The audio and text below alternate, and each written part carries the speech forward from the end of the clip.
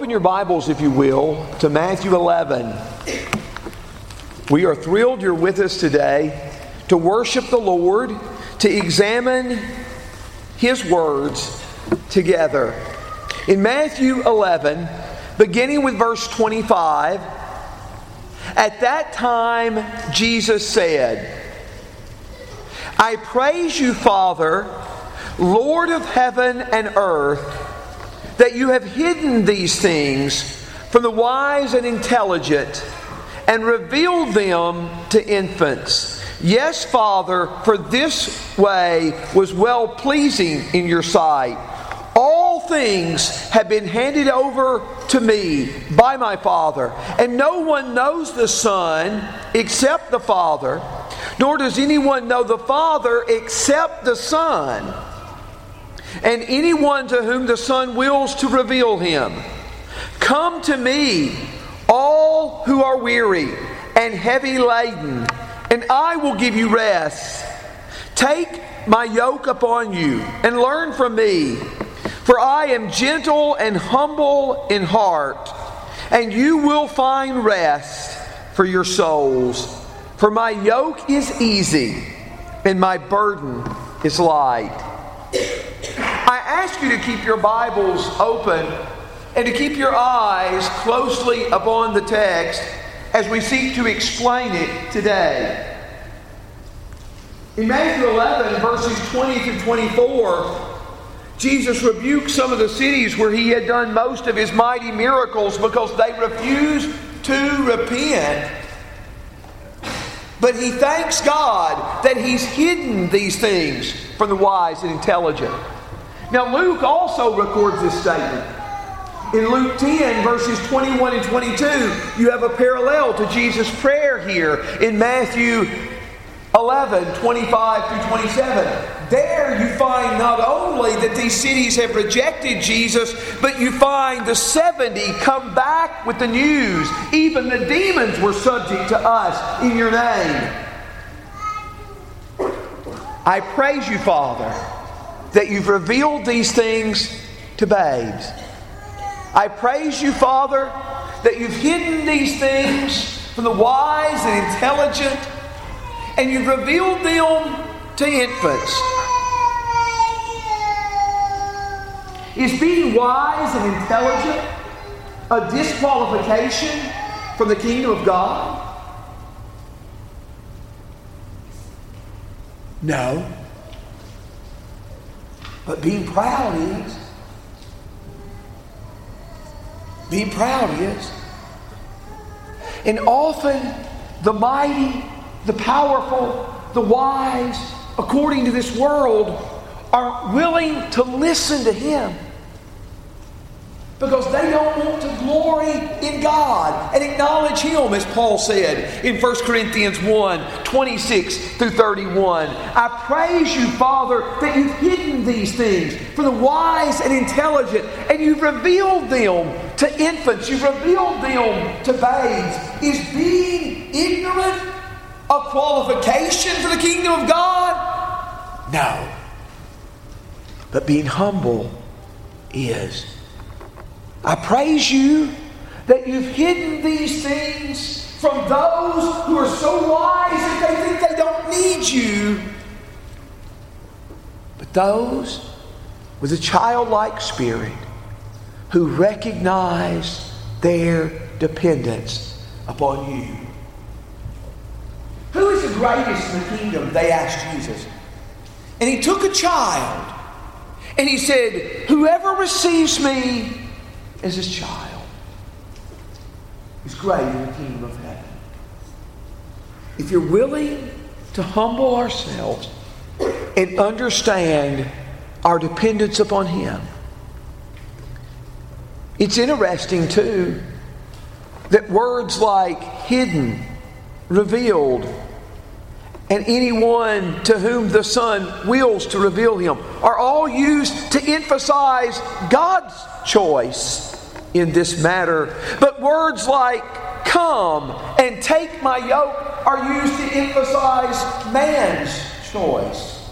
Biblical Christianity is God choosing us, but us responding of our own free will to Him. But I praise you that you've hidden these things from the wise and intelligent and revealed them to babes, because yes, Father, it is well-pleasing in your sight. And Jesus knows God like no one else knows God. As verse 27 says, all things have been handed over to me by my Father, and no one knows the Son except the Father, nor does anyone know the Father except the Son, and anyone to whom the Son wills to reveal Him.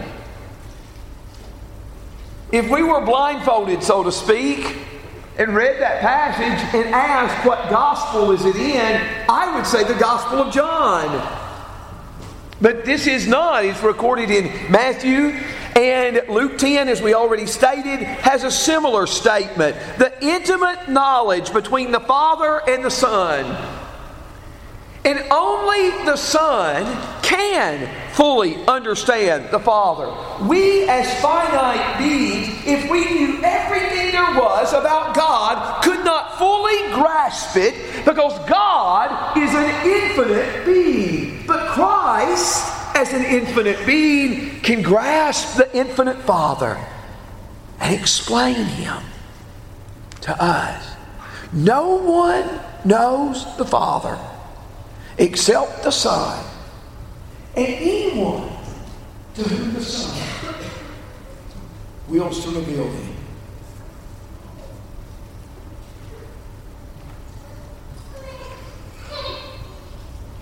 There were a couple of talk show hosts on television. I will at least say to their credit, sometimes they had religious guests who claimed to believe the Bible and preach the Bible. And they rejoiced in asking them this question: is Jesus the only way of salvation?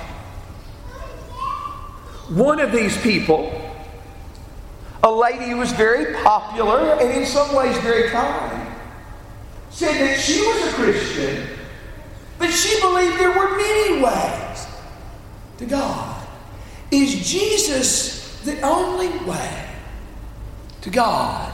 No one knows the Father except the Son, and anyone to whom the Son wills to reveal Him. I am the way, the truth, and the life, as we say. No one comes to the Father except through me. John 14, verse 6. He who has seen me has seen the Father. In John 14, in verse 9. When Peter and John healed the lame man and were called on trial, if we're on trial for this good deed done to this lame man, let it be known to you that we healed him in the name of Jesus, and there is salvation in no other name. Only Jesus knows the Father. Only Jesus died for you. Only Jesus was raised for your justification. Yes, Jesus is the way of salvation. And let me beg you, particularly those who are younger, think through that issue. Think through it. Because you're going to be asked about that. But you know what the effort is? The effort is to make Christianity look exclusive and intolerant. What does Jesus say? Come unto me, all who labor and are heavy laden.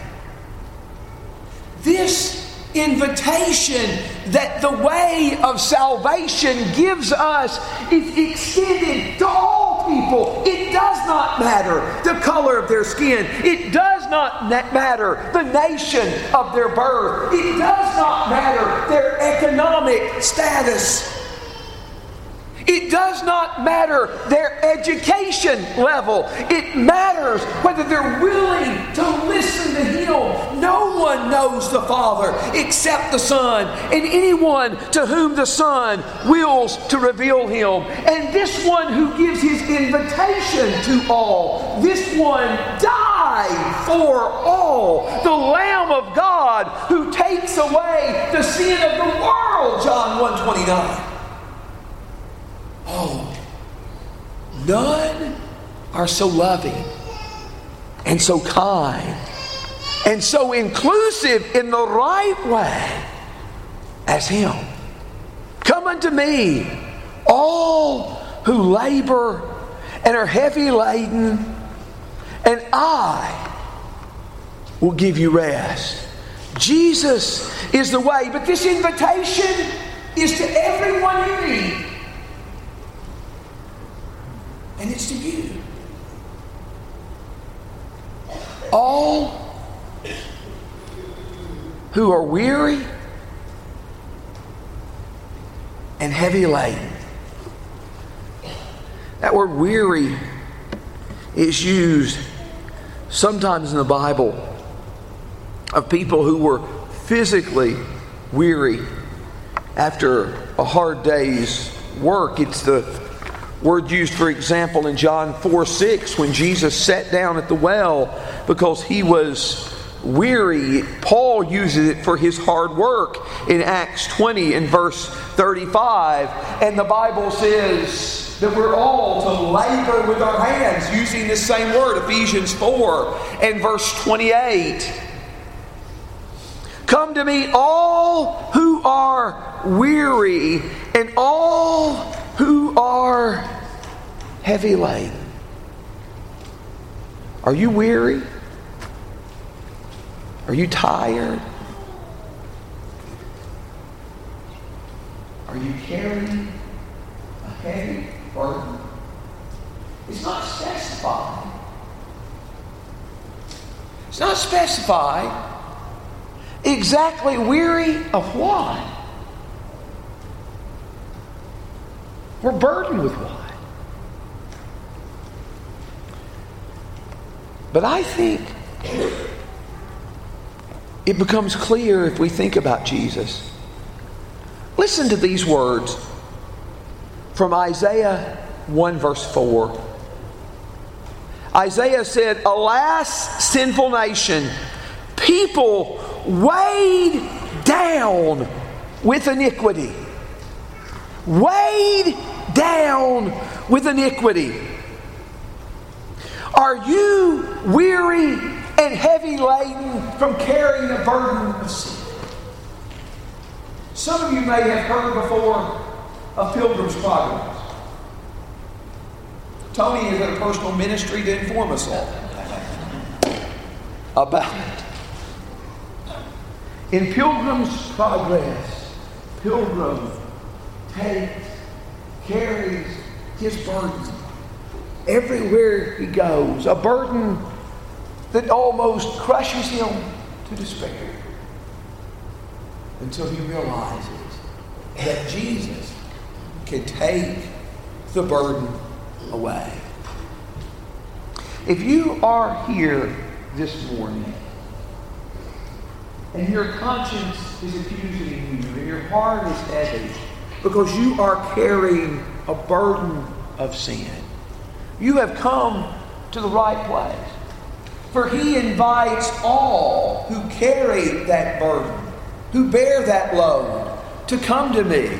Come to me, all you who labor and are heavy laden, and I will give you rest. I have talked to people who have borne heavy burdens for long times, but burdens are lifted at Calvary. And He invites all who come to Him, all come to Him who are weary and heavy laden, and I will give you rest. The very way He speaks shows His deity. He will give rest. In Jeremiah 6 and verse 16, the text tells us, Thus says the Lord, stand by the ways and ask for the ancient path, where the good way is, and walk in it, and you shall find rest for your souls. And unfortunately, the people responded, we will not walk in it.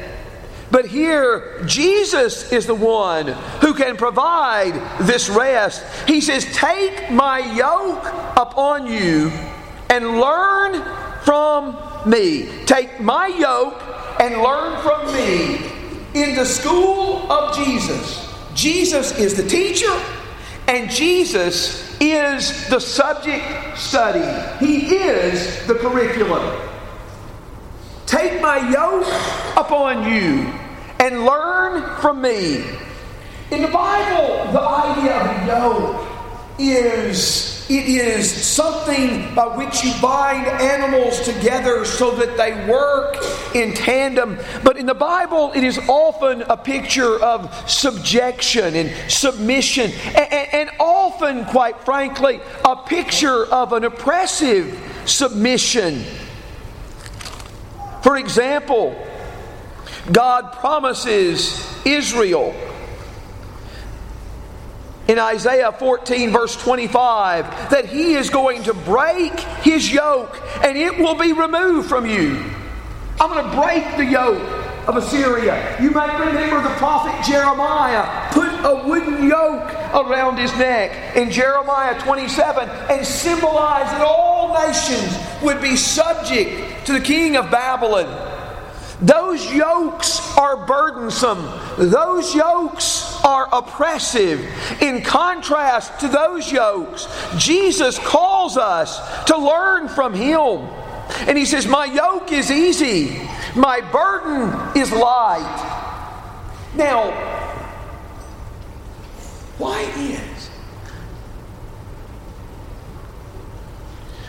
is His yoke easy and His burden light?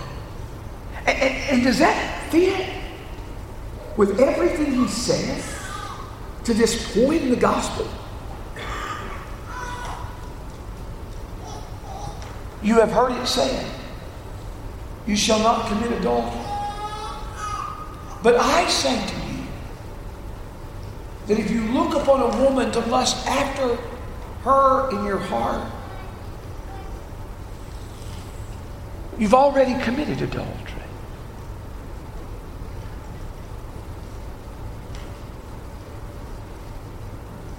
Do not think that I've come to bring peace on earth. I've not come to bring peace, but a sword. I've come to set a man against his father, and a daughter against her mother, and a daughter-in-law against a mother-in-law. And a man's foes will be those of his own house. And he who loves father or mother more than me is not worthy of me. He who loves son or daughter more than me is not worthy of me. If any man, one we haven't gotten to yet, if any man will come after me, let him deny himself and take up his cross and follow me. Or really, we have seen it in Matthew 10:38, but we'll see it again in Matthew 16, verse 24. What I'm saying is we can't take this statement, my yoke is easy and my burden is light, and automatically conclude that the easier way is the right way. We can't automatically conclude that. And Jesus has called us to some very strong words. So how could it be said, my yoke is easy and my burden is light?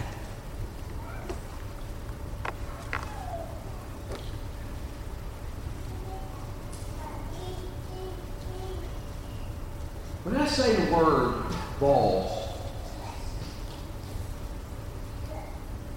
and particularly speaking of your boss at work,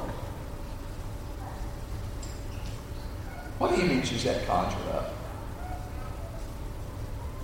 For some of you, it's not a good one. For others, you're somewhat indifferent. But for some, it's a pleasant mention. Maybe that's just a few. But for some, that's a pleasant idea. I hope for those who are self-employed, it's a pleasant idea.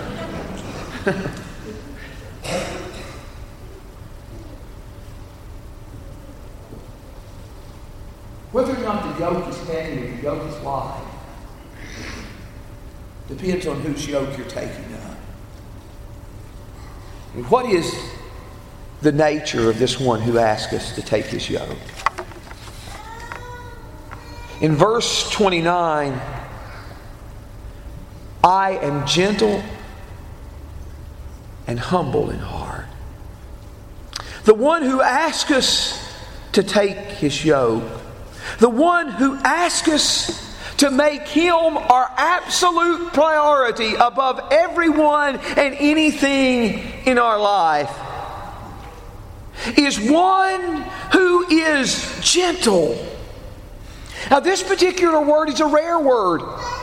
It was used in the Sermon on the Mount in Matthew 5, verse 5, when Jesus said, "Blessed are the gentle," or sometimes we translate it, "Blessed are the meek, for they shall inherit the earth." The same word is used here. The same word is used in Matthew 21, verse 5, when Jesus comes riding to Jerusalem on a donkey, and they said, "Behold, your king is coming to you, gentle and mounted on a donkey, and a colt, the foal of a donkey." Jesus is described in that passage as gentle. He is gentle and humble of heart. Humble. When we think of the word humble, we don't think of, how can God, who rules all things, be humble?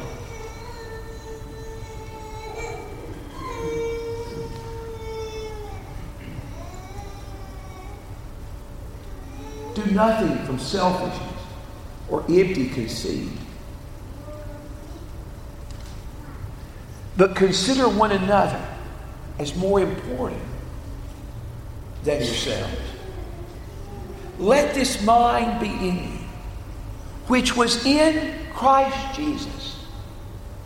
And though he was in the form of God, he thought it not robbery to be equal with God. He made himself of no reputation and took upon himself the form of a servant. And he humbled himself to become obedient to death, even the death on the cross. I want to tell you something about our Master, our Lord, our Savior, Jesus. He has done much more for us than he ever asked of us.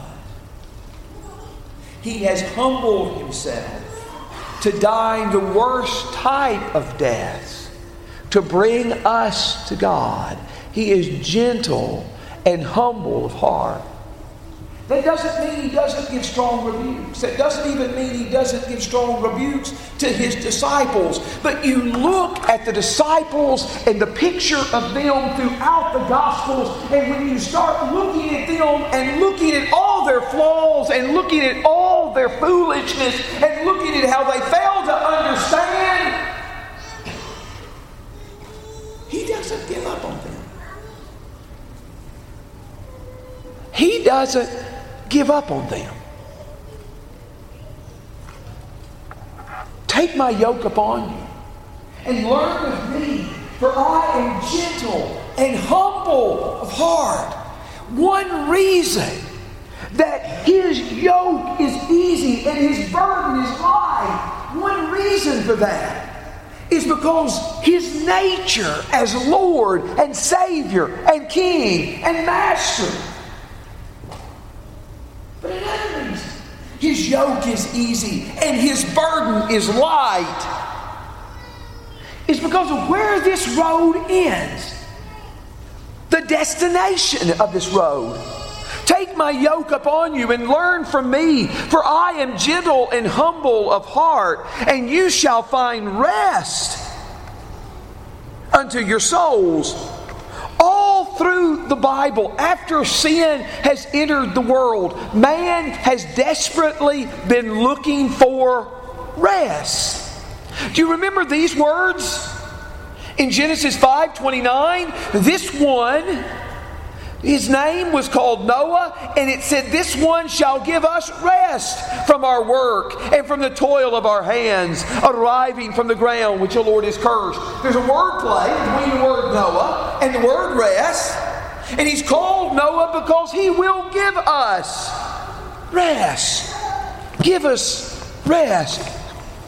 And God promised Abraham, Isaac, and Jacob that one day He would give them the land of Canaan. He would give them a land flowing with milk and honey, and they would have rest from all their foes. And God kept that promise in Joshua 21 in verse 44, in Joshua 22 in verse 4.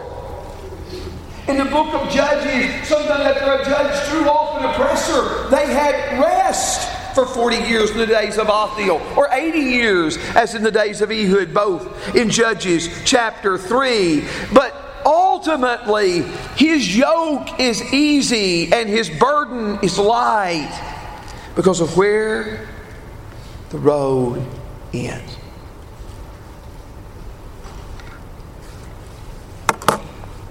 Two groups of travelers. One group of travelers is having a great time.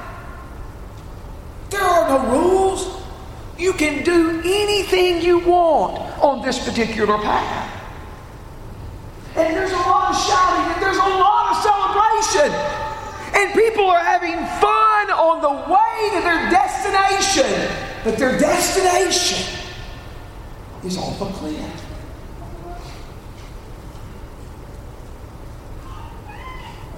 The other side is not quite as popular. There's not as many people walking that path. And sometimes there are tears shed on that path. And the people are helping one another and comforting each other and trying to hold each other up to make it to the end of the path.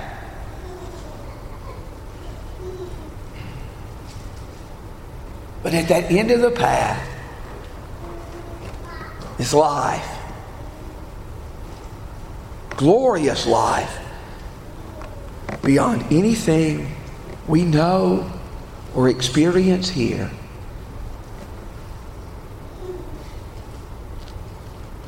You shall find rest for your souls.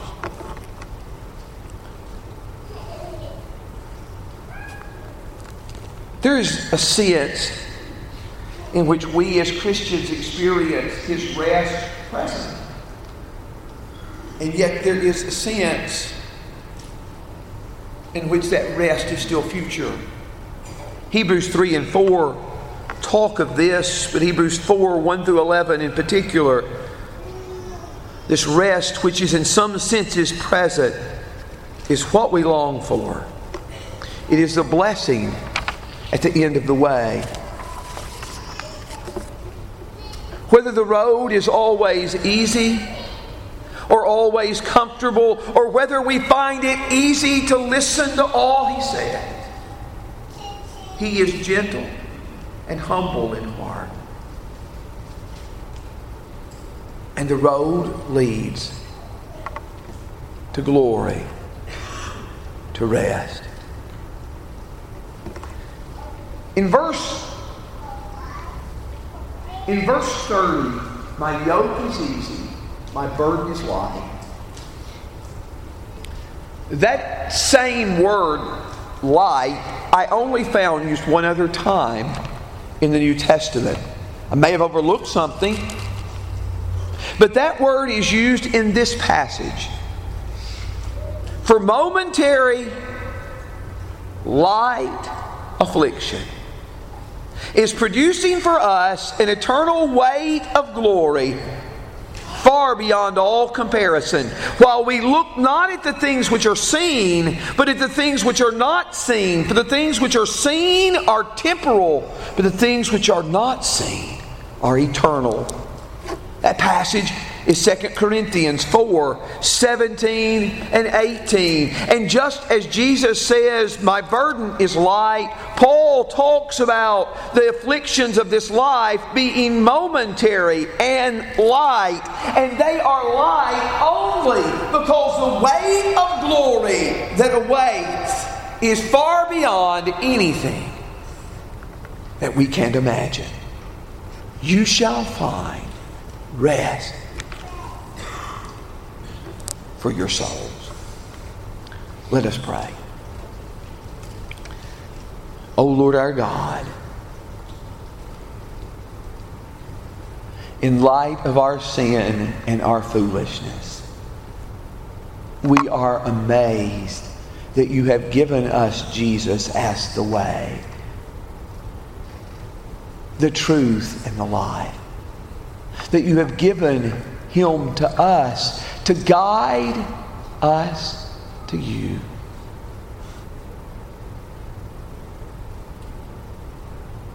And we thank you for the kind of God that you are.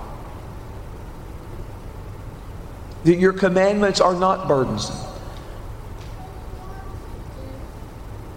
We thank you that you are a gentle and humble Master who guides us in the right path and forgives us as we walk along the way.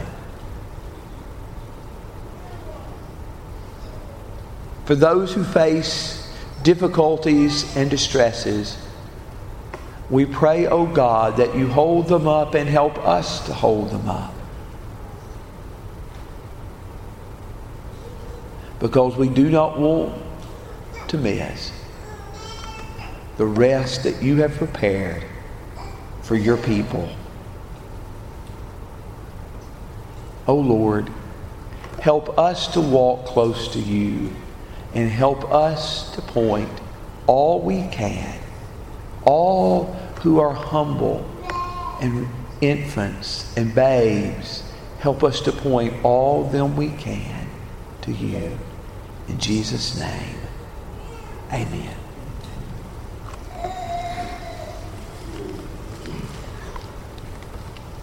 Are you carrying a burden of sin? Are you haunted by things you've done?